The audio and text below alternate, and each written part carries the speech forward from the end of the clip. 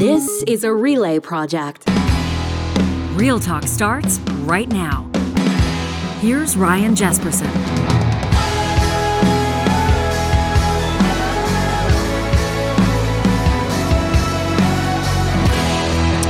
On this December 13th, it's Tuesday. It is a bad sweater edition of Real Talk. It's the Alberta Municipalities Real Talk Roundtable in studio featuring three Alberta mayors, Her Worship Kathy Heron, the mayor of St. Albert, president of Alberta Municipalities, Her Worship Angela Duncan, the mayor of Alberta Beach, and His Worship Mayor Tyler Ganem of the city of Wetaskiwin.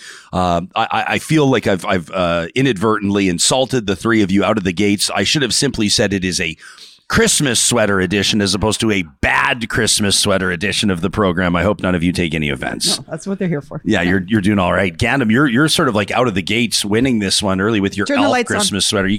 This is a battery pack operated Will Ferrell Christmas. It's more of a Christmas sweatshirt, really, if we're getting technical. I like that. How does that thing breathe with the electronics woven in? It's okay? It does well. There's a fan going right now. I feel really good. There's a fan going. Very nicely done. It's wonderful to have the three of you in studio. It does something different. We saw it with our Friday roundtable as well. We call it our group chat roundtable, and it does something to the dynamic to get people back in person. Have you been having what's been going on with like council meetings and when the mayor hosts dignitaries or visitors to any of your respective communities? Have you been easing back into what we used to perceive as normal? Absolutely. I think all through the whole pandemic, I went to the office every day. It was a nice place to be quiet and have space. The whole pandemic allowed us to do things differently. We can have counselors. I chaired a meeting from Ottawa last week. Yeah. So those options are now there. It's really good for the public to participate, so they can attend a public hearing at 9 a.m. and through Zoom. So it's got its advantages, but at the same time, this dynamic that the four of us are having right now, I already can feel a difference. Like we've done this before. Yeah. And now it's a little bit more jovial and fun, and we're teasing each other already. So I think it's gonna be good. Everybody's not trying to like center themselves into the Zoom window and figure out it. It's like trying to read in a mirror and all that kind of stuff. I want to obviously look forward to we've got our coffees going and we'll kind of shoot the breeze in a way and talk about, I'm sure in candid fashion, some of the things that are impacting your communities in a good way. Maybe some of the things that are raising your ire a little bit or at the top of your to-do list. And there's the real life stuff as well. We've had some, a few straight weeks with temperatures, around minus 20, give or take. And obviously that's prompting conversations with the average citizen. Their sense of empathy is ringing and they understand that homelessness and chronic homelessness are issues that are impacting all of us in different ways, including people that are literally fighting to survive each and every night. That's been something that's been big, I know, for you in Wetaskiwin. This tackling this challenge of homelessness. We've talked about it before, Mayor Ganem. What's the current situation? What's the reality right this minute? Right now, we've got Hope Mission operating an emergency shelter, offering a little bit of the supports as well that we've been needed. This is the first winter in a handful of years that we weren't scrambling when we got our first snowfall or when the temperatures went below zero to have an agency in place. So Hope Mission's been up and running now for a little while. For all intents and purposes, it's going well. They're seeing upwards of 60 people a night, and especially when it was cold, they would for sure be seeing that. And in a small city of 13,000 people, that's a high number of people experiencing homelessness. What's the shelter situation? Is it a dedicated shelter space? Is it a church? What is it? It's a dedicated shelter space. So it would be ATCO trailers kind of set up. They've got room for 60 in there. They've got showers, common area. They've got a kind of a fenced area as well. They've paved it with asphalt. So it's a permanent/temporary shelter. And right now we're just going through the works with council on rezoning some land that Hope Mission plans to build a permanent shelter in Wetaskiwin. Does it require, how does it work? Like, pardon my ignorance here. I don't really understand when you're working with so Hope Mission is a nonprofit, right? But it's an independent agency, right? It's got, my understanding with Hope Mission, it's got sort of religious roots or it's got partnerships. And so there's a whole bunch of balls in the air and things at play. Does it require, do getting things done these days require the involvement of third parties or non-government agencies? Absolutely. So the first year that we ran an emergency shelter, the city was doing it with volunteers, city staff, some members of council were operating the shelter, just having a safe place for people to go. And we learned really quickly that we're not in the business of operating a shelter. So having an agency that's got experience and understands the needs and the emergent needs of people experiencing homelessness is really important. So we've learned over the last few years what works, what doesn't, and I hope this is on the better trajectory of what it's going to take to change what Wetaskiwin has been experiencing for and homelessness. the provincial funding absolutely funnels through these not-for-profits. So it's Homeward Trust. I don't know the grant that it came through, but there was a large grant that the last 2 years Wetaskiwin has been a part of that for sure. We've been fortunate since probably 2019 to start receiving provincial funding for homeless shelter, and even when the city was doing it themselves. But the province is definitely recognizing that there's a need for smaller communities. It's not just happening in the big 7 cities of Alberta. Oh, look at Mayor Duncan nodding her head, right? The village of Alberta Beach. Maybe people that, think that, and I'll be honest, I would include myself here, although you've enlightened me in past conversations, but people might think, well, it's a village. It's Alberta Beach. We go there in the summers and we love Alberta Beach, and they don't have like actual real life problems. Is homelessness, I feel almost ignorant asking you, is it a very real issue that stares you in the face in Alberta Beach? It absolutely is. We love people coming to visit us in the summer, but in the wintertime, only about 56% of our residences are occupied full time. So we have a huge number of cabins and unoccupied houses, which unfortunately tend to attract homeless people. And we don't have the social supports. We don't have the social supports in rural Alberta in order to deal with it. When somebody's homeless, we don't have employment education. We don't have access to food banks. I mean, my closest food bank is in the community 20 minutes down the road. Right. So if you're experiencing homelessness in Alberta Beach, you may be able to find a warm place to lay your head, but you don't have any of the other social supports that you're in need. And this is a problem right across rural Alberta, where we're seeing squatters coming out and kind of occupying lands and buildings that you wouldn't normally see people in. And I mean, I partner with 3 other municipalities to offer social programming, and we have about $40,000. That's it. I mean, that doesn't help somebody. $40,000 with 4 municipalities pooling our FCSS dollars. Right. And that's our social programming for the year. So we don't have the ability to help people who are experiencing homelessness, even though they are right in our communities. Pardon my ignorance. Would that include like the salary for a social worker? Would you have to find, would that have to fit into the budget of 40,000? We don't have a social worker. I mean, we do have access to those types of things that come out of Stony Plain Spruce Grove. So it's not often that we see them in our communities. We certainly call when we need to, but no, it doesn't cover salaries for things like that. So how do you, like, when the rubber hits the road and people want to have the conversation of like, how do you actually in meaningful fashion address this? And we've all heard I think people to a certain degree are a little bit cynical. I mean, to be honest, I remember for example, even here in Edmonton way back when, then Mayor Stephen Mandel was like, we're going to end homelessness in 10 years. And what nobody said out loud was what so many people were saying and muttering under their breath, which is like, yeah, right. Like, yeah, right. I'm not sure that anybody believes that it can actually be done. I'm sure Mandel thought he could, and we all hope to, but this is not a municipal it's not our responsibility. It is because they're our residents, but it is these partnership. And everything we talk about, Ryan, all the time with municipalities is we need a better partnership with the province. So as I said, the provincial funding goes to Tyler. St. Albert doesn't get that. St. Albert, 70,000. He's, what'd you say, 15, 13? They get money. We don't. You know why? Because we're close to Edmonton. So we're downtown right now. There's problems in downtown Edmonton. I'm sure if you see some of the tents and some of the people that are homeless, I bet you they grew up in St. Albert. But there's nothing in St. Albert for me to help them with. So we have to rely on my neighbor, which is not fair to Edmonton. And that's the crime then follows sometimes. We know of a fellow from Alberta Beach that got dropped off in Edmonton. Crime. So we're working as a region. You're talking about that, like, just to not let that fly under the radar. Okay, you're talking about the guy that was not supposed to be released. That's right. And ended up bludgeoning 2 innocent people to death in Chinatown. Like, that's a story that I think people, I mean, that's an explosive story that the CBC's done some good reporting on, but I'm not sure that that's all over everybody's radar, and it should be. So we work together as a region. Mayor Sohi had the entire 13 mayors together a while ago talking about homelessness and housing affordability. We're all there. We're all ready to take on the responsibility, but we can't do it alone. We're looking at 5.8 some tax increases without taking on the responsibility of running a shelter. So we need the province, honestly, to step up, and we'll build, they operate. There's the solution. It's Okay. right, it's there. So you have the province is a little bit flush right now. Like, it's been a good year, right? I mean, you remember, Jason Kenney on his way out, and the finance minister acting at the time anyway, Jason Nixon was like, they expected a surplus of about 500 million, and instead they're looking at I'm trying to do the math in my head. What is it? 9 figures? Like, what was it? Whatever it was, 14 billion. And they're kind of deciding how to divvy it up. And they're going, we'll put some into the Heritage Savings Trust Fund. We'll pay some on the short-term debt. We'll pay some on and then people like me or any of our audience members were trying to evaluate whether or not we thought that was an astute or the proper way to do it.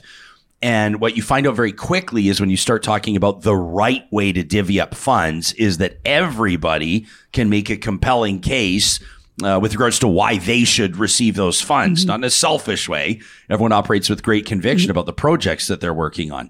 Is this the type of situation? Is this the type of scenario, with apologies to teachers and nurses and the Heritage Savings Trust Fund and schools and everything else where people want? Could this be solved, or could this be meaningfully addressed with a whole bunch of cash? I mean, the province is sitting on surplus right now, and citizens are talking about what to do with it. I mean, could $2.5 billion make a statement to the rest of the world about how Alberta approaches homelessness? It could. The problem with the surplus is it's unpredictable, and you don't know year from year if it's going to be there. So, as I said, we can build it if they operate it. They need that constant revenue stream. So we need more predictable and reliable revenue from the province so that when they don't have a surplus and they're running a huge deficit, they don't shut down the shelter. So I know that's our job as municipals, and especially as the Board of Alberta Municipalities, to advocate for some of those surplus dollars to come to municipalities. And you're right, the schools need them. We need to build more schools.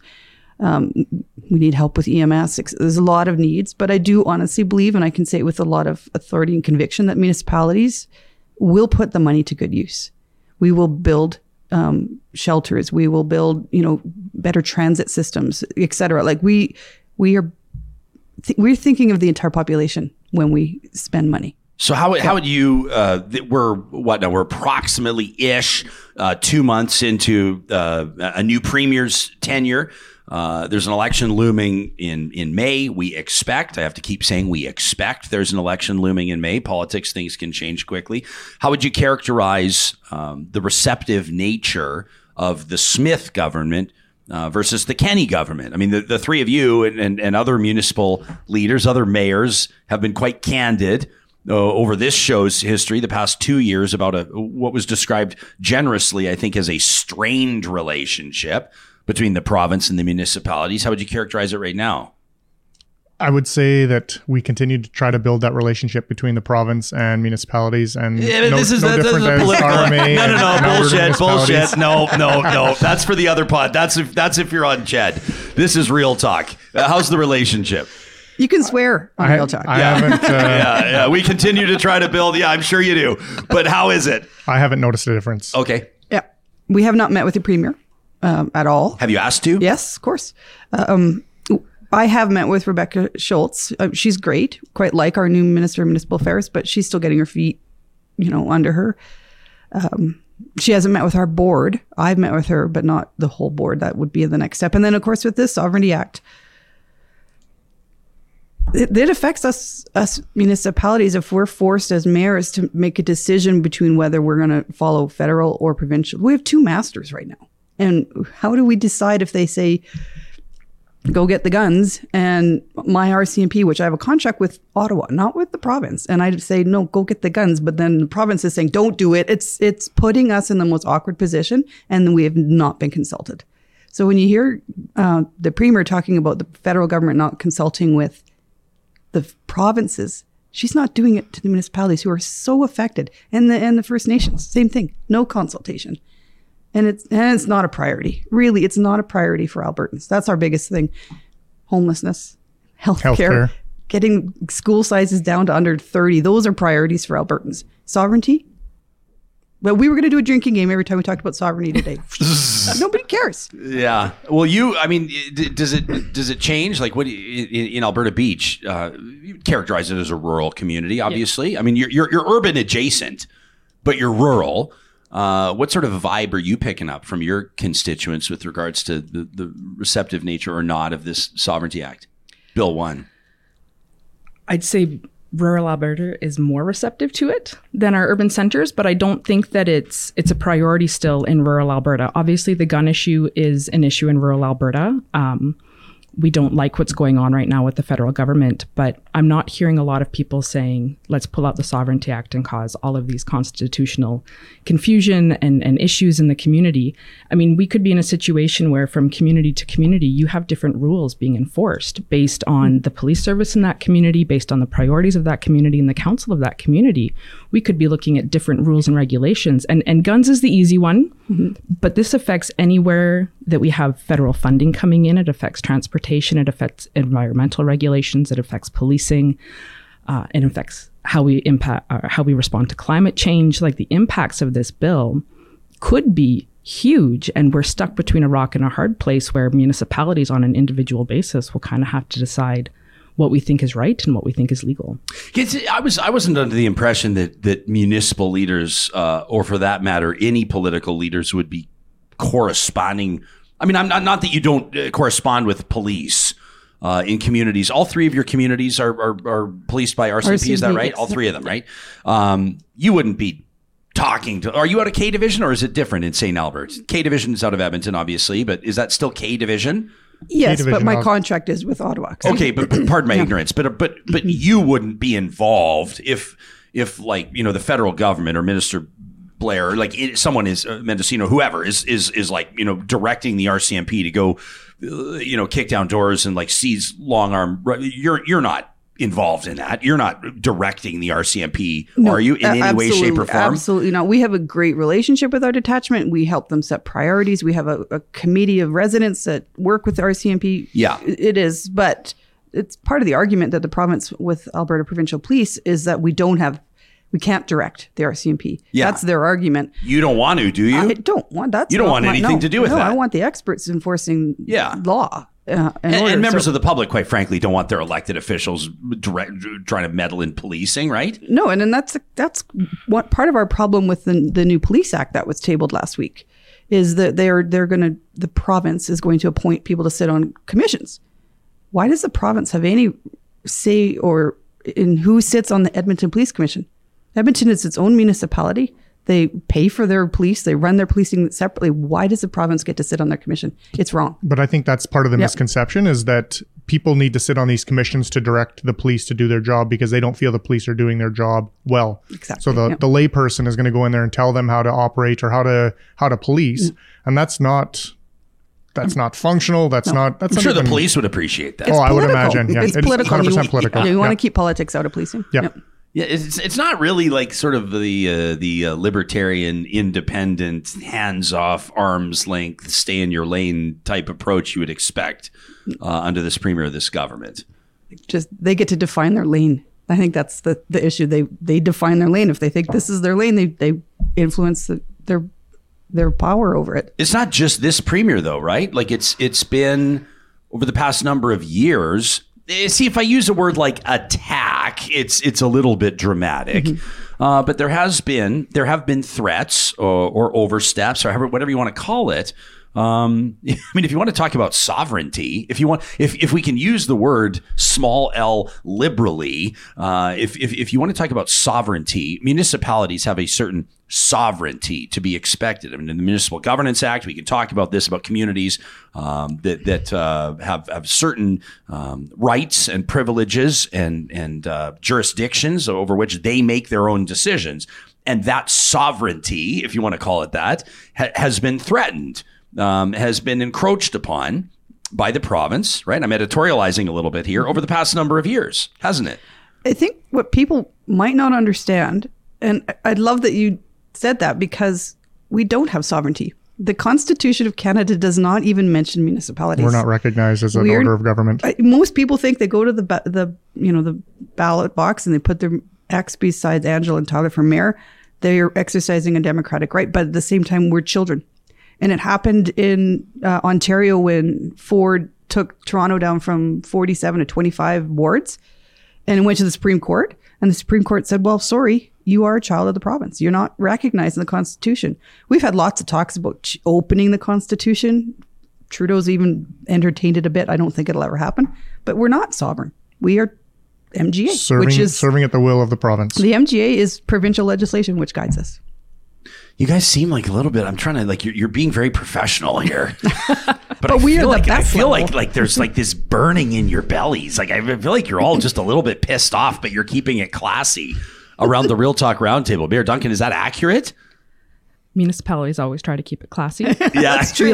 We like to show the other levels of government how it's done and how to have respectful discourse and dialogue. And, Okay. And we really do try to actually raise the level of discourse in politics through the municipal level.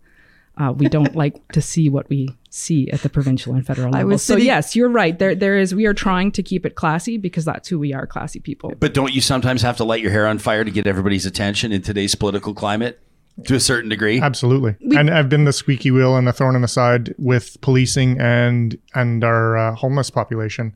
And sometimes that's what it takes, is just to be a constant thorn in your side to be heard. And if you're going to pay me to go away, then so be it. Yeah. But we've got issues, and we're definitely at the level of the people all the time, every day, going to the grocery store, going out for supper, whatever it is you're doing in your community. And maybe not so much Kathy in a bigger city, but for me especially, and for Angela in the villages, we're every day meeting with and talking to our residents. We know what our communities need. Yeah. Mayor Heron's got her fleet of SUVs and her security detail, and she keeps herself insulated from the people. We know that. Hardly. We're hanging out with Mayor's. Should we clarify that I'm kidding? You're Mayor, kidding, yeah. Those 4 Escalades parked out front, those aren't yours. I was at the food bank yesterday helping out. Were you in St. Albert? Yep. Oh, right Yep. on. Yep. Hey, listen, let's talk about all that kind of stuff. I love this. This is the type of show that breathes a little bit. We got you in studio. We got a big pot of coffee, and we're just hanging out with 3 mayors. It's the Alberta Municipalities Roundtable. You can check out, by the way, abmunis.ca. More with mayors Angela Duncan, Tyler Ganem, and Kathy Heron in just a second. These conversations are presented by sponsors who value real talk, and they also understand. I mean, we're talking about things like, costs rising. We're talking about the holiday season. What about those of you that are trying to put something powerful and meaningful and impactful under the tree without breaking the bank? Well, we've been telling you about McBain's holiday sale for the past few weeks now. Today, you have an opportunity to save up to $450 on Canon cameras and lenses during McBain's holiday sale, which continues in-store and at McBainCamera.com right now. If you're looking for a compact travel camera that will easily outperform the camera on your phone, I don't care what phone you have, nothing's going to beat the Canon PowerShot G7X Mark III for your next adventure. This advanced portable camera, you can put it in your pocket, features a bright 4.2 times zoom lens with an optical image stabilizer. That means every shot's going to be crystal clear, even if you're zoomed all the way in, and to ensure your camera doesn't tumble into the yawning chasm of the Grand Canyon. The PowerShot G7X Mark III comes with a free wrist strap to keep it safe and secure. You can save $50 on that Canon right now at $949.99 under a G. Visit McBain in-store, chat with a team member online. I love that online chat function. McBainCamera.com. McBain, create to inspire. Our friends at Kubi Renewable Energy want to let you know that there is a new grant available. Of course, there's the Canada Greener Homes Grant, $40,000, an interest-free loan. You can pay it back over 10 years to get solar on your roof. But if you're living in the city of Edmonton in particular, there's a whole other incentive right now. I'm not going to get into the details, and you don't need to either. You know why? Because the team at Kubi, they're the experts. You go to kubienergy.ca, you can click on the blog link, and you can read up on all the information that they have available for you there. It's a great resource. They handle all the paperwork. You can get your free quote today at kubienergy.ca.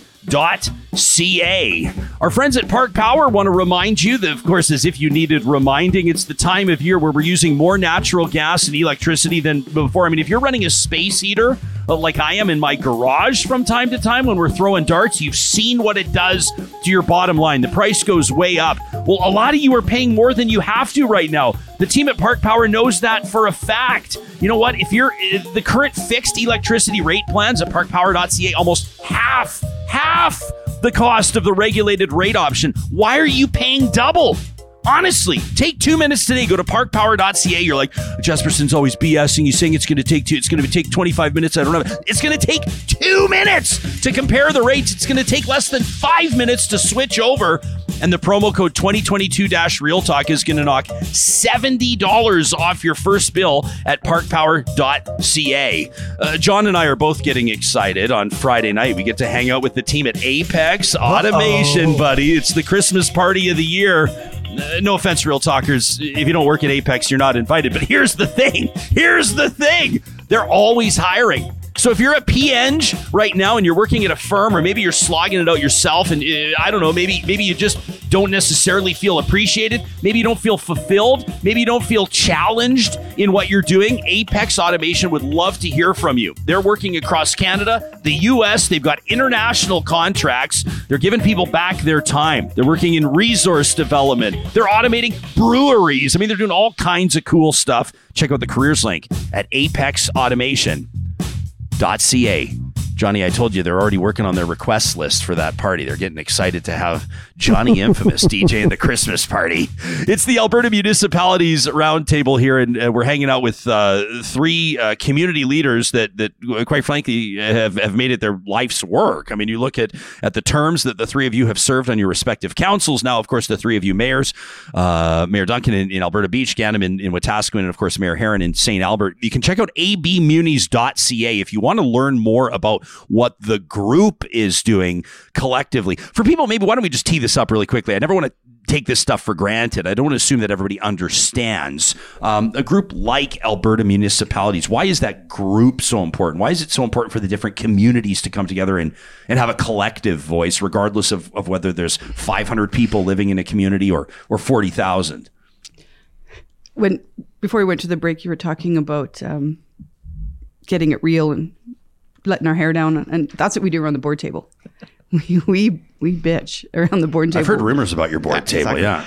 So it's very therapeutic for us mayors, but I think the bigger purpose of our organization is to educate. So the best part about our board is we've got Andrew Knack from Edmonton, Peter DeMong in Calgary, big city mayors that are visiting villages and trying to understand their needs so that we can then go to the province and say, this is as a collective, and we represent the cities, the towns, the villages, and summer villages. There is another association that represents the counties and municipal districts, but we're the big population representatives. And so we can go to the province and say, really, honestly, Andrew can advocate on behalf of a village. And so that we don't seem self-serving. Edmonton's not just thinking about Edmonton all the time. And I love the fact that we are nonpartisan. I have no idea where Tyler and Angela vote when it comes to provincial or federal. I have no idea, and I don't want to know. Would the three of you like to go on the record and let us know about your voting history? That would be kind of fun. The audience would enjoy that. Mayors tend to be strategic. We want our MP and MLA to be in government, so we kind of look at the polls the day before. That's right, yeah. But that's the nice part. So we don't have to take a position based on our political ideology. We take a position based on what our residents need and want. And that's why it's the best level of government there is. But does that also mean that you have to figure out what somebody in Alberta Beach has in common with somebody in Wetaskiwin, with somebody in St. Albert, with somebody in Edmonton or Calgary? It's a lot easier than you might think. Okay. Yeah. We all come with our unique perspectives from our municipalities and the municipalities that we represent, but all of our issues fall into the same buckets. So when we're exploring an issue, Kathy or Tyler may talk about it from the perspective of a mid-sized city, and I'm talking about it from the perspective of a village. But you'd be surprised how many times it all lines up. So we can have a really fulsome conversation. And we wind up with these really unique situations where, for example, the city of Calgary will go to our small communities committee to run policy by them and say, hey, how does this work for small communities? Because we want to advocate to the province for this. So we allow all of our different types and sizes of municipalities to come together and share their thoughts and experiences, and we are all very much better for it. You'd be surprised at the number of times that a mid-sized city can learn something from a village and vice versa. And it has a lot to do with the people too. Angela is a fantastic resource to have, but we line up on so many different issues throughout the province.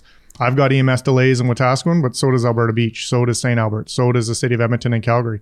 Policing is an issue, education, homelessness, all of these things that we all share as municipalities as issues, we can talk about very freely. And we line up, and it's really easy to go back to the provincial government or the federal government and talk about the advocacy needs of all of Alberta. It's not just what Wetaskiwin needs. And that's probably been one of the best things that I've got out of the many years that I've been with the board of Alberta municipalities, is just learning from each other and learning from the other mayors and the councillors, having the ability to text a mayor from Alberta Beach or one of the councillors from Edmonton or Calgary and say, listen, like, what did you do when you dealt with this? Or give me some perspective. Give me another point of view on how I should go about this, because I'm not doing it very well right now. And man, the resources we have as board members is fantastic. Huh. Can I just real quick ask you to be candid, like gut instinct, the first thing that comes to mind? What's something that's pissing you off right now? Sovereignty. Okay. Yeah. How about you, Mayor Duncan? Crime. Crime, Policing. crime, policing, sovereignty. Why don't we talk about policing? We've talked a lot about, and by the way, I want to circle back. I want to let you know, see the playbook for a second. I want to circle back and talk about affordable housing, because I think it's not a different, it's a parallel conversation to homelessness. It's not the same conversation. Crime, mental health supports, healthcare. I mean, it's one big kind of ball of wax, right? So when we talk about policing, conversations that we've had in past, people can search our archives where you're getting Real Talk, whether it's a podcast, YouTube, what have you. In past Alberta municipalities roundtables, these are really important conversations. We love having the three of you in, by the way. This is the stuff that really impacts people directly. We've talked about plans for an Alberta police force, and we've talked about different angles on policing, different approaches to that conversation. But what is it right now specifically that you want to put in front of the 4.5 million Albertans? Show me what the change is going to be by changing the logo on a door. How is the province going to be more safe because we've got an Alberta Provincial Police Service as opposed to an RCMP? We've got the resources right now. We don't have to go through purchasing cars, uniforms, guns, finding out a place to train our new members. Regardless of what police service they belong to, why don't we work with what we've got? And if that's not working, then let's look at changing what we've got for a police service. But the mental health that goes along with it, recognizing that we need mental health experts to go along with these members, that's a big part of it. Lots of the things that we're dealing with in the province isn't a policing need. It's a mental health issue that's going on. It goes much deeper than putting somebody in jail or arresting somebody or giving somebody a ticket. And as soon as we can start recognizing that and addressing the needs much lower than when it becomes a crime, I think we're going to be better off as a province and as a nation. It doesn't matter, again, who's policing us. So what I'm taking from what you're saying is there's a concern on your part that even conversation around, or the initiative of provincial police services is just distracting from, I mean, let alone heaping on costs and potentially, adding all of this other, I mean, the very real, like, where are you going to train them? Can't use depot outside Regina anymore. Like, there's obviously a lot of practical things, but it's taking away the focus from policing. It's distracting people. It's creating unnecessary noise around it. Is that basically the gist of it? Yeah, absolutely. Okay, so Mayor Duncan, how about you? Like, when it raises your ire, we ask the one thing that's ticking you off, and you say crime. Let's get into that. I mean, obviously, you don't love when people experience B&Es or aggravated assaults. Obviously, nobody does. But in particular, your position as a community leader, as a mayor. Well, first, I want to point out, to go off of what Tyler was saying, if you took all the money that they're talking about putting into this transition and the operating of a police service, and you were to put that money into some of the root causes of crime, homelessness, mental health, addictions, lack of economic supports, lack of employment, you took that money and you put it there. Think of the good that you could do. And I think you would actually see crime stats improve. I actually think you'd see less calls for EMS. The slippery slope effect of that would be quite large. But when we're talking crime in rural Alberta, we have police officers. We do look at long response times in rural Alberta. I mean, my detachment is a half an hour away. We would love to have them closer, but they are in the community an awful lot. What I'm finding is that there's a lot of talk about crime, but not a lot of people actually reporting crime. So if we could convince people to actually call and report crime every time it happens, we'd have a much better idea of what the need is in rural Alberta and what types of crimes are actually happening. Why do you think people don't? I think that they've called in the past and they haven't gotten the response that they wanted. When somebody calls and says, my kid's bike was stolen, and the RCMP show up 2 days later and they take a report, that can be very disconcerting. But the impacts of that call are far reaching. So when I call and I report my kid's stolen bike, I'm not going to get that bike back. So I'm not calling with the thought that I'm getting it back, but I'm calling with the thought that says, hey, there was a crime in my community and the police need to be aware. So then when they go and they look at new resources and where those resources need to be, they go into the areas that have the most calls. So when you have a crime and you don't report it to the police, you're doing your entire community a disservice, because those resources that should be in your community are going somewhere else. So there's a huge education piece that can happen to people. And they've made it so easy. I mean, the RCMP have developed a crime app. You can find it on Android and I believe Apple as well, where it's an app on your phone and you can report a crime. You know, something as simple as a stolen electrical cord. Go on the app and report it, because it's going to help bring resources into your community. And I've noticed that since in our community, we've been having a lot of conversations about crime and there's been more reporting, I see the RCMP around town an awful lot more than I used to. And that's a huge deterrent. No call too small. Exactly. No call too small. I like that. Yeah, I agree. I mean, people probably just, you know, your bike gets stolen, and unless it's one of these like e-bikes or fat bikes or whatever, like $4,000, $5,000, you might just kind of go, well, crap, it's gone. But you know, they're gonna take to social media and they're gonna make sure everybody knows that bike was stolen, but they're not telling the people that need to know that bike was stolen. Yeah, fair point. But the social media police aren't going to be able to find the bike for him? I don't understand. Well, the social media police are busy with other things, Mayor, but I'm not going to get into that. Everyone's going to go, what's he talking about? I don't know. I'm just trying to light fires under people. Mayor Herron, let's talk about affordable housing, because it's different. It's a bit of a different conversation than homelessness. You're talking about affordable housing. It might be people that maybe currently have a roof over their heads, but they're struggling to make ends meet, and it's going to be a tough Christmas, and you know, they're putting water on the cornflakes and like doing everything they can to get creative. There's a lot of people that have huge barriers of entry to, I mean, they're not even worried about home ownership. They would love home ownership, but that just seems like miles away. They're just trying to find a way to stay housed. How different does that conversation need to be? And what do you wish that the public had a bigger or better understanding about in the context of affordable housing? Thank you for the public. There's a perception that people that are in affordable housing tends to lead to crime.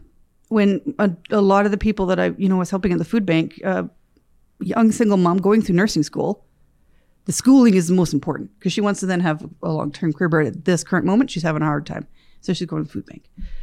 The people that are worse, that we need to serve are not criminals. And so when mayors like us are trying to bring in affordable housing, I'm sure you'll have a hard time with a shelter when it comes to NIMBY, not in my backyard. And I want to serve the youth in my community. And I sat at a church because they had a parking lot that we could build a house on, and the church congregation was so upset about the crime, and these kids in the daycare below are going to get kidnapped and raped, and it's ridiculous. So when it comes to public perception, there's so many, as we've talked already, about the root causes and underlying issues that all these people that are on the streets or living in a car, a lot of them are living in cars or couch surfing. If we can address those issues and get their feet under them, then we get them into some subsidized housing, and then we get them into market affordable, like zero lot lines and really, more dense housing, which is what we're trying to do as communities. And then they can just inch their way up, and just it's a hand up instead of a handout. So it breaks my heart. It honestly does. It's got to be, like, to state the obvious. I think it's so important. You talk to families that, like a friend of mine, I think, as an example, through the Christmas holidays, like every Christmas day, he's down at a soup kitchen or a shelter, and he's helping out. This has just been a tradition. It was a tradition that he was raised in. That's something that helps him keep his perspective. He feels like he's getting back, but he's always coming back with these stories of individuals. Like, he'd be like, let me tell you about, like, John, or let me tell you about Sally. When you go help out at the food bank, I've volunteered at Edmonton's food bank before, you meet people face to face and you talk to them. It's a very humbling experience. These are people that are doing everything they can to keep their head above water, to get their kids nutritious meals, to try to get like a resume together and get a job. It's there's something that happens to you as a human in a heartbreaking and wonderful way. It's a different interpretation of wonderful, because it can be discouraging and heartbreaking, and it can really inspire you. You know what I'm saying, though? When you walk through the doors of a food bank or a women's shelter or something like that. Not just at Christmas. No. That's the thing. You need to do it all year long, and you need to take the time to sit down, have a cup of coffee, and hear the life story in the background of how this person came to need the help of the food bank, for example. There was a story that I always talk about. There's a youth at our library one day, and they didn't have a cell phone, so they asked if they could borrow the phone because the library was closing. It's minus 20, and called her parents wanting to go home, and her parents wouldn't let her come home. Who knows the backstory of why they've kicked this young girl out? Could have been drugs, it could have been anything. I'm sure parents do their best, but at this point, the parents had just said, you can't come home anymore. And she's crying in the library, and my librarian's waiting for her to hang up so they can shut the library. No idea where that young girl spent the night. It's heartbreaking, and this is my St. Albert residence, and we're generally a well-off community, and we've got an issue in St. Albert about LGBTQ kids getting kicked out, or they get pregnant and get kicked out, like because the parents just can't deal with it. And you think more than other communities, St. Albert? I don't know. Because St. Albert, let's just say it, like St. Albert has a bit of a reputation, and it's not a bad one. I mean, it's whatever. It doesn't have to be anywhere on the spectrum of good or bad, but people see it as predominantly a little bit more wealthy, a little bit more white, right? I mean, that's just the reputation that St. Albert has. And I hope to change that. Yeah. I mean, it's a very attractive community. Not insulting your community. No, it's a beautiful community. It's wonderful. But we do have, we have our social issues. And I think that sometimes gets forgotten. And even my residents can't see it. We call it hidden homeless because they're in their cars, they're couch surfing. They're not tenting like you're seeing in downtown Edmonton. So they don't see the need to invest in it. And so I need to educate, and I need to talk more and more about it. We had a mayor's task force on homelessness, and that was really important for my community to understand the needs. I mean, you're right. We call it monochromatic in St. Albert, but we have a fantastic new group in St. Albert called the Friends of African Friendship Society. And all of a sudden we have all these Africans gathering in the park. And it was like, wow, look at this. We're not that monochromatic. You just have to see who your neighbors are. You just meet your neighbors, see them, talk to them. We shut ourselves in this cold weather, but I like this comment from Painter Lee in the live chat watching us live on YouTube. Says it seems all we do.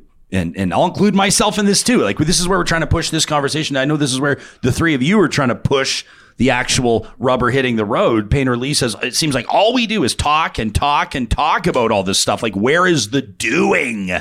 Right?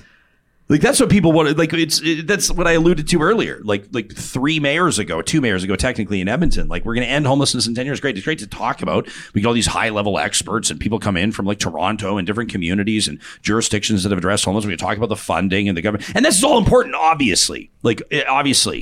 But to the average person on the street that's walking by or walking through the river valley, I saw a heartbreaking photo that was posted on Twitter. Dr. Dagley, it's Dr. Darren Markland. I mean, he's been on the show many times, and he showed a burned out. I mean, Tyler, I should mention for people that don't know, you also serve as a firefighter. You also serve your community. I'm sure that you've seen this too. It's heartbreaking. A burned out encampment. And then the doctor, the ICU doc, on his way into the hospital, stopped on his bike and checked. It hurts to even say it. He checked for human remains.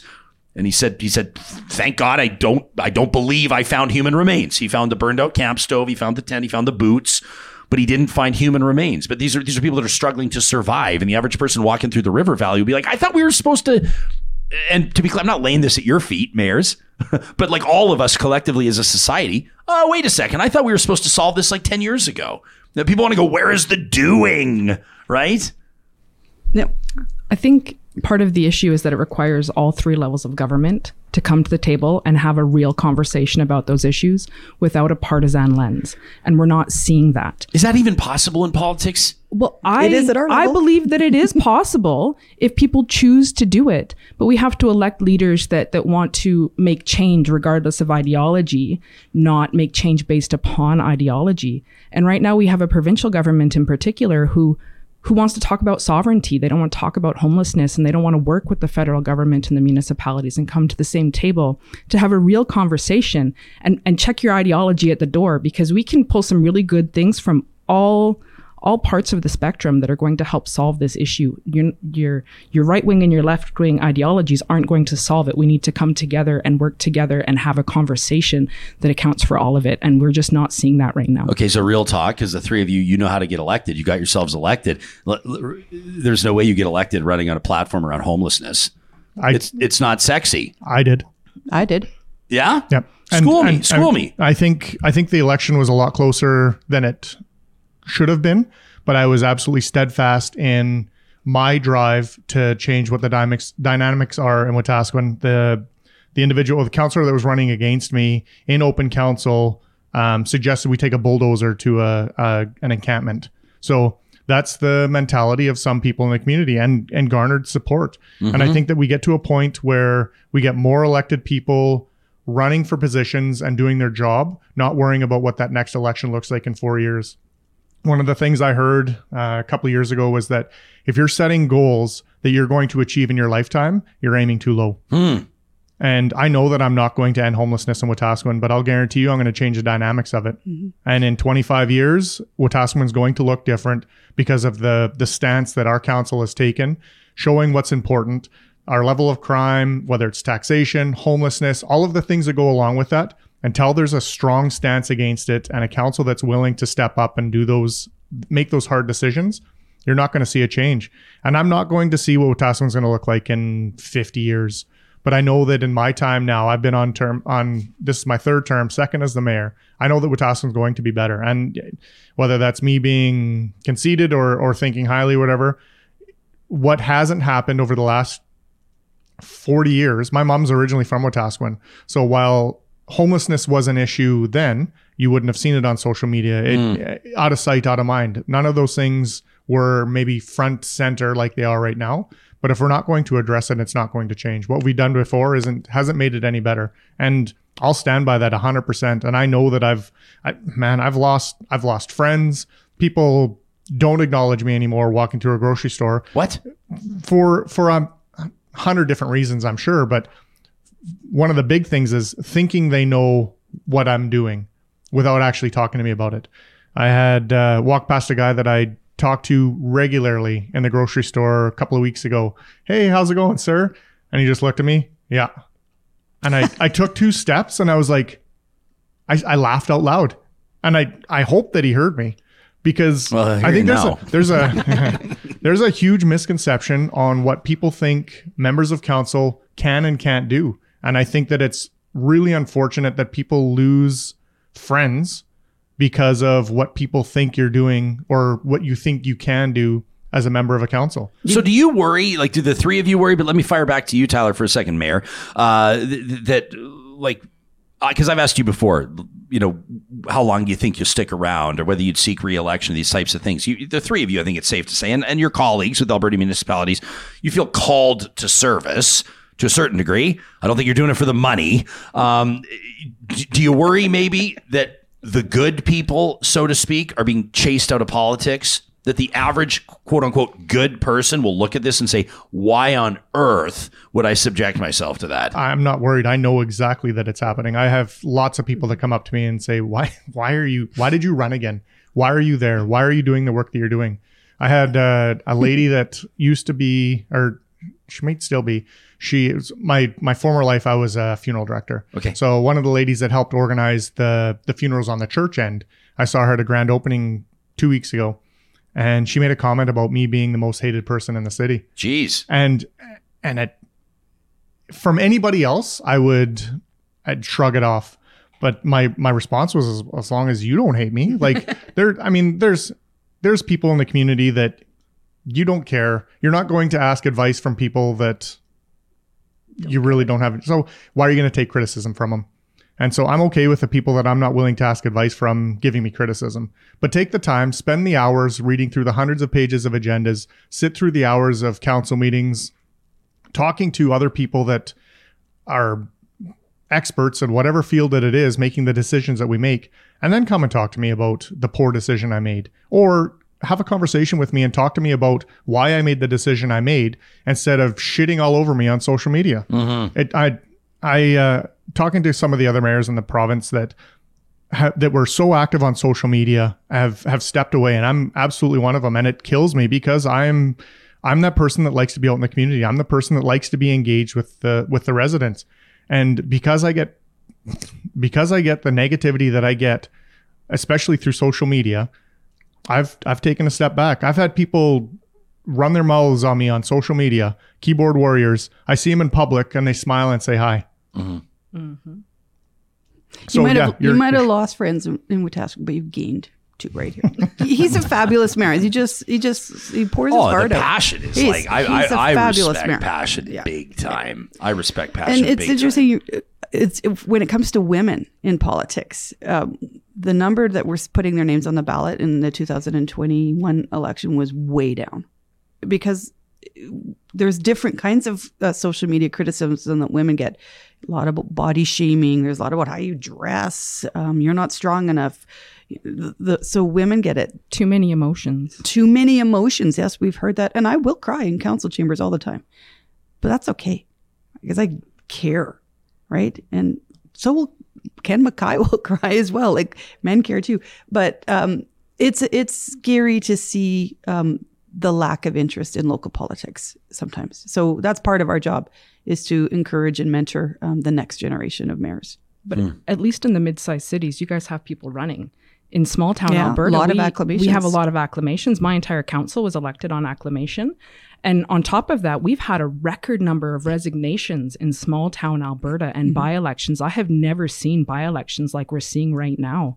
And the discourse, I mean, I still get a lot of support in my community, but the lack of knowledge and understanding of what we do. And I mean, I get told, to get off my high horse, or that I live in my ivory tower. Well, I make less than $10,000 a year as the mayor of Alberta Beach. What? So I'm doing this for love of community. I'm doing this because I want my children to be raised in a community that supports them and that comes together. And it's really tough to get people to run for these positions when you do take an awful lot of abuse. And in small town Alberta, we don't make money doing it. Yeah. It's a volunteer position. What would your average work week, like with regards to your duties as mayor, or the time that you would invest in your job as mayor, how many hours a week would you say that you invest? It varies. But is it like 10 or is it like 50? Probably closer to 50 most of the time. Geez, 10 grand a year. Less than 10 grand a year, you said. Yep. Love of community. Yeah. Don't track your hours as an elected official if you want to figure out how much you make an hour. Yeah. You have to remember, the moment I leave my house, I'm on duty. Right. Yeah. Sure. Yeah. Or expected to be accessible all the time, right? Yeah, even without leaving your house, you're getting tagged on Facebook. Right? I just checked the clock. I'm not surprised that time flies when we're hanging out, because this is how we designed this studio to be. When we're in person, we're just hanging out, and I think some of the most powerful stuff has come in the last 5 minutes, and so I'm glad that we're taking the time here. Can I touch on one final thing that I don't know anything about, and I think that the audience would be interested in, before we thank these three mayors for their time? This extended. So we know. Well, no, but it sounds kind of boring, but it's probably not. In the context of COP15, and they're talking biodiversity in Montreal, and they were just talking about saving the planet and climate change in Egypt at COP27. And my understanding is that things are changing around recycling and what is this extended producer responsibility? And it's kind of, Mayor Herron, you're laughing. You're all laughing now. What have I touched on? Is this like a boring bureaucratic type thing, or what is this? I mean, if I do know one thing, having been a talk show host for a long time, like a plastic bag ban would give you 2 weeks of material for a talk show. So I know that people do care about things like recycling and the like, but what's changed as of October of this year, just a couple of months ago? So glad you asked. Oh, you're bouncing in your chair. And they're looking at me because should I have led with this? They don't know anything about it, but they do. Okay, so well, I know zero about it, so don't feel, So I also, Mayor St. Albert, President Albert Munis, sit on the board of Alberta Recycling. Okay. So EPR stands for Extended Producer Responsibility. It's national, and Alberta's the last to the table. Once again, we're last to the table on recycling. And I believe very strongly that Albertans care about the environment. They do. 100%. Of course they do. So extended producer responsibility will switch the burden of the payment of recycling away from municipalities to producers of products. Okay. So costs are going up. There is a conception that, yes, you'll have to pay for it at the till. Okay. But because EPR is across Canada already, a box of Cheerios in BC is the same price in Alberta. So we're already paying for it because it's nationally priced. And so, yes, so it's going to be great. I'm expecting when it finally hits in 2024, because we're just going through the regulations, and Alberta Recycling will be the oversight body. In St. Albert, you pay $7 a month, I think, to have a blue bag on the curb. Mm-hmm. Gone. The producers of those things in that blue bag will now take over the responsibility of the end of life. And the hope is that as they have to pay for it, they will produce a better product that is better and easier to recycle. So it's fantastic. It's great news for Alberta. It's something that our association, especially Peter DeMong, who's mayor or a councillor in Calgary, we started a task force that wrote a report that presented to the government, and they finally considered it. It's a huge win for our association. We really take it as our kind of our crown because it's important, and we want the world, especially when it comes to foreign investment, to know that we are doing our share in protecting the environment. Because you would probably guess that the perception of Alberta worldwide is that we're not. We're all driving big diesel trucks, and we got the tar sands, and we need to change that perception, and EPR is going to help. Okay, cool. So this is by April of 2025. So I've still got some time to do some learning on this and better understand it. Sure. But is it similar to like the I'm getting out of my depth here, but like what's that thing with the mechanics pay all the time with like the car parts? Remember, I can't remember what it's called. Like you buy an alternator and there's like a fee. I can't remember what it's called. But anyway, and then you return it and then they get it back. And it's that kind of idea. Yeah, TVs, computers. So Alberta Recycling takes care of all the electronics. Yeah. So there's a fee on computers and televisions. There's a fee on tires. There's a fee on oil and paint.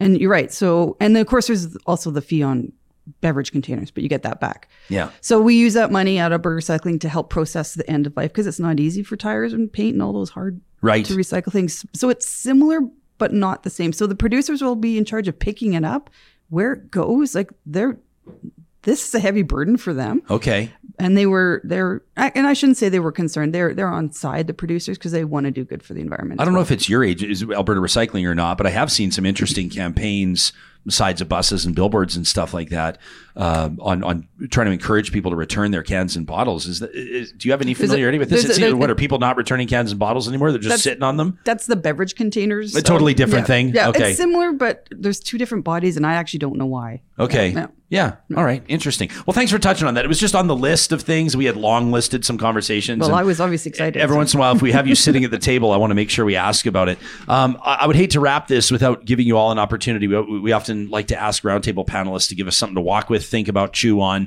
Is there anything that we're at risk of leaving unaddressed? Is there something, heading into the holiday season or smack dab in the middle of it as we rock these horrific but beautiful Christmas sweaters? Anything that the three of you would like to leave this audience with? Mayor Ganem, you want to go first? And it's probably easier to remember this around the holidays, but just be kind. You don't know what somebody's going through. Help them out. Hold the door open. Let somebody in the line when you're driving someplace. Just 100%. I love it. Yeah. And can also, if someone lets you into traffic, can you also please wave? I'm really trying to bang that drum. Okay. I'm really trying to, my parents taught me to wave in traffic. I'm going to make this my thing. I'm going to get everybody waving or hit the four-way flashers. Yeah, so absolutely. The more that we wave in traffic, it's kind of like, ooh, you get a little wave in traffic, right? It changes your day a little bit, doesn't it? Small city like Wetaskiwin, when you drive down Main Street, you're throwing waves up all the time. Is that right? In high school, yeah. Absolutely. Oh, I love it. I gotta get back down to Wetaskiwin. It's been too long since I've been in your neck of the woods. I'll let you buy me lunch. Yeah. Yeah. You don't want to pick favorites. I was going to say, I can't pick favorites. No, Wetaskiwin's got some amazing restaurants. One thing that we've got more than anything else per capita is restaurants. Is that right? Yeah, are they all like the ma and pa shops and the awesome ones with Yeah. the meatloaf and the lasagna, the comfort food and stuff like that? Oh, yeah. That is my jam. Yeah, no, I had some brisket poutine about a week ago. Oh, buddy. All right, now we're talking. We should have led with the brisket poutine, then the recycling, then the Mayor Duncan. Something to leave the audience with. You're going to have people tuning in from Alberta Beach. You know that they're going to hear this podcast. There's always one or two. Yeah. I'd have to say, get involved in your community. Educate yourself about what's going on and get involved and volunteer and try to make a positive difference. It's really easy to get out there on social media and complain, but when you start showing up and talking to people, you realize that you have an amazing community that you live in, and you really need to show up away from the computer to learn about that. I mean, just in Alberta Beach, we have a restaurant that does a free Christmas dinner for anybody who's wanting on Christmas Day. And I think that that's absolutely phenomenal, but you wouldn't know it unless you're out and about and talking to people. So get out and get involved. Mayor Herron? I'll take a totally different swing. As 600 staff in St. Albert, many of them are going to be working over Christmas. We got public ops that are clearing roads, flooding skating rinks, making sure the trails are safe. Obviously, we have fire and EMS 24 hours a day. So I think keep some of those municipal municipal employees in your thoughts too at Christmas, because they, what do they call them, public servants? They are there to serve you too. And they get a lot of negativity. People complain about the snow plows and the snow clearing all the time, but these guys are working hard. And I have so much respect for public servants across municipalities and provincially and federally. So I think, don't forget there's other people working on Christmas Day that are keeping you safe. Love it. Yeah. That's great. I mean, fire halls, cop shops, EMS stations, and then the ones that, I mean, I even think like letter carriers and all these types of things. I know I'm getting into, you're going to go, well, that's federal jurisdiction and this is that's not the point. The point is these people are community servants. Yeah. I've always wanted to drive a snowplow. You know, there's two Zamponis and snowplows. Have you ever seen Rick Mercer's snowplow video? No. Go watch it, and then you come out to St. Albert and we'll drive a plow. What? Yeah. Are you being serious? Yeah. Oh, we'll do like a Real Talk report. Oh, I'll set up a course. I'm just ripping off Rick Mercer 100. We're not even changing the name. It's the Real Talk report. We'll set up a course. Mercer's gonna give us a call, like, dude. Yeah. We'll set up a course. We'll have I to love it. Take it through some garbage cans or something like that. Well, the three of you, I appreciate your candid nature and like having the real talk. We asked you to bring that to the table, and you sure did. You've been hearing from the mayor of St. Albert, that's Kathy Heron, the mayor of Alberta Beach, Angela Duncan, and the mayor of Wetaskiwin, Tyler Gannam. You can learn more about what they do collectively and how to get involved. You can learn more about how Alberta Municipalities is supporting Alberta's municipalities by checking out abmunis.ca. You'll find them on social media as well. I love this stuff. From the smallest village to the largest city, reads the web. You know, we harness the power of our members. This is unreal. You represent Alberta's municipalities where 85+% of Albertans live. How about that? Services used by more than 300 of Alberta's 334 municipalities. Products and services funding over 30% of advocacy efforts, supporting over 700 nonprofits. Really cool stuff. abmunis.ca. Thanks to the three of you. This conversation has been presented by Real Talk sponsors. I mean, these are the advertisers that understand what community is all about. We talk to you about local environmental services all the time. You know that they present Trash Talk every Friday here on the show. At localenvironmental.ca, you can learn more about what it means to keep it local. In communities across Alberta, we're talking about Whitecourt area, Edmonton and area, into Saskatchewan, Regina and area, front load bins, roll off bins, whether it's a renovation, a roofing job, maybe it's a basement purge, or maybe it's a longer term relationship you're looking for. You're a retailer, a restaurateur, maybe you're managing a mall or some other, maybe a hotel, and you just know that you could do better with the service you're receiving and, quite frankly, how much you're paying. You can request a quote today at localenvironmental.ca. Friesen Brothers in 16 Alberta communities, Alberta grown and Alberta owned. They want us to remind you that they're taking orders right now for that Ukrainian-inspired Christmas dinner box. Just $60 for the full spread, including turkey and gravy. You got the pierogies. I've been telling you about those lazy cabbage rolls and the carrots and the creamy dill sauce. Oh my goodness. $60. That's $15 a person. $15 a person to skip all the work. You can order that today from Friesen Brothers at friesen.com. If you're thinking of getting yourself into a new ride, you're sick of sliding all over the streets every time you go around a corner, you never know if your vehicle's going to make it safely. Number one, 4x4 Jeep, the most trusted brand. There is a big step in the right direction. And at St. Albert and Sherwood Dodge, you will find the best selection in the province of Alberta. Namely, because they can share inventory between the two dealerships, and also because they're always well stocked on fan favorites like that Dodge Ram 1500. You can get up right now to 15% off the manufacturer's suggested retail price, up to $11,000 in total discounts. You can shop now online or go see them in person at St. Albert and Sherwood Dodge.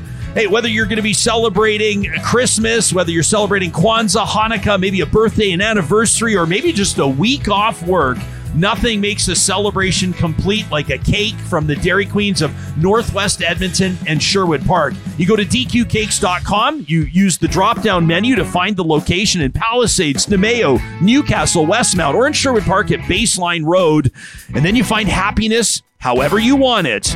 World-famous soft-serve DQ ice cream with a fudgy, crunchy, chocolatey middle. It's the perfect way to celebrate any occasion. And if you're looking for an unconventional or unusual Christmas gift, a gift that you know is going to wow the loved one in your life, why not give them a consultation with Eden Landscaping? Hey, you put that envelope in the stocking, you put it under the tree. The next thing you know, that person is starting to dream up ways to bring their outdoor space to life. Maybe you've always envisioned some sort of a water feature. Maybe you've always loved the concept of an outdoor kitchen, but really, you haven't known where to start? You can start with the custom landscape builders at Eden Landscaping. 20 plus years of on-the-ground experience in Edmonton and area. You can find Mike and his team online today at landscapeedmonton.ca. Well, we kind of got into some, we really got into it. That roundtable was supposed to be like 30 minutes and it ended up being an hour because we've got mayors shooting from the hip and saying what they really think, which is the greatest. But I also kind of feel, John Hicks, technical producer of this show, like we were ignoring you a little bit.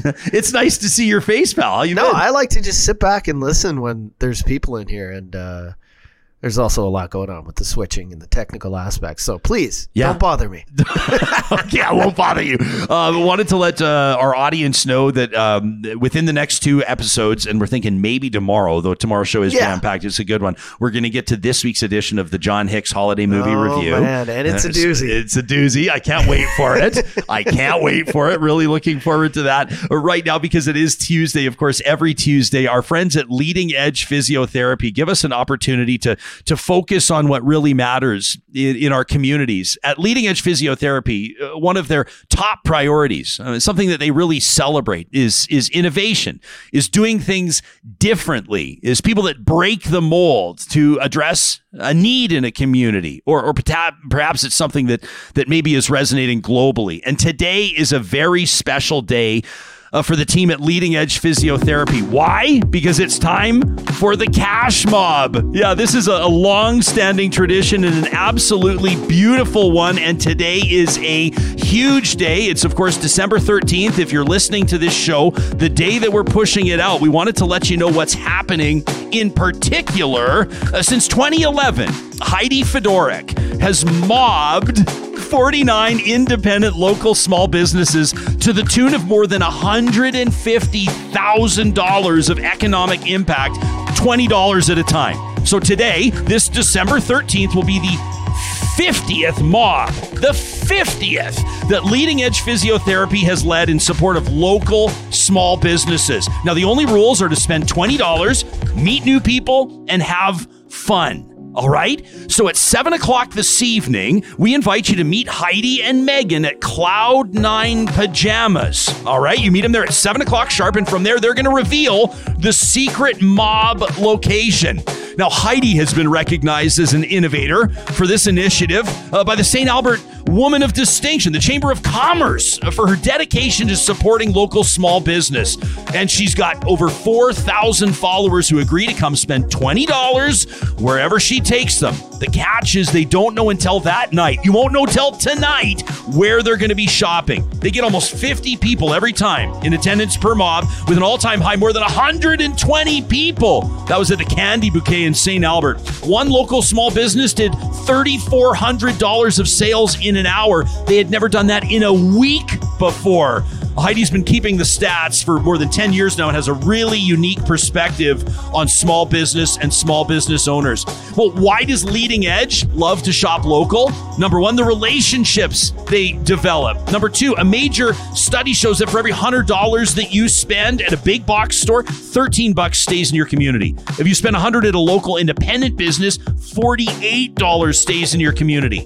Did you know small businesses donate 250% more than larger businesses to local nonprofits and community causes?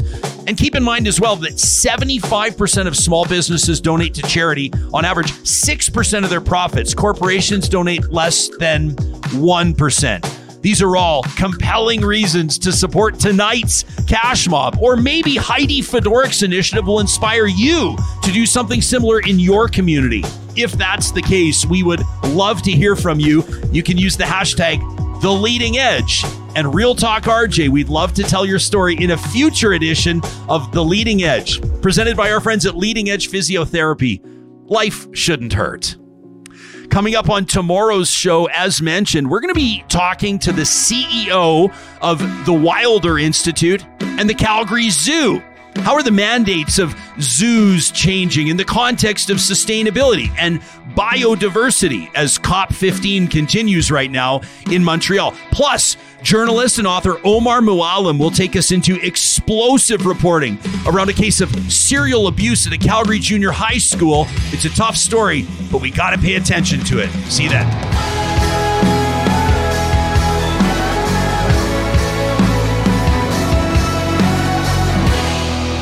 Real Talk is hosted by Ryan Jesperson, executive producer Josh Dunford, technical producer John Hicks, general manager Katie Cook-Chivers, account coordinator Lawrence Derlego, human resources Lena Shepard, website design Mike Johnston, voiceover by me, Carrie Skelton.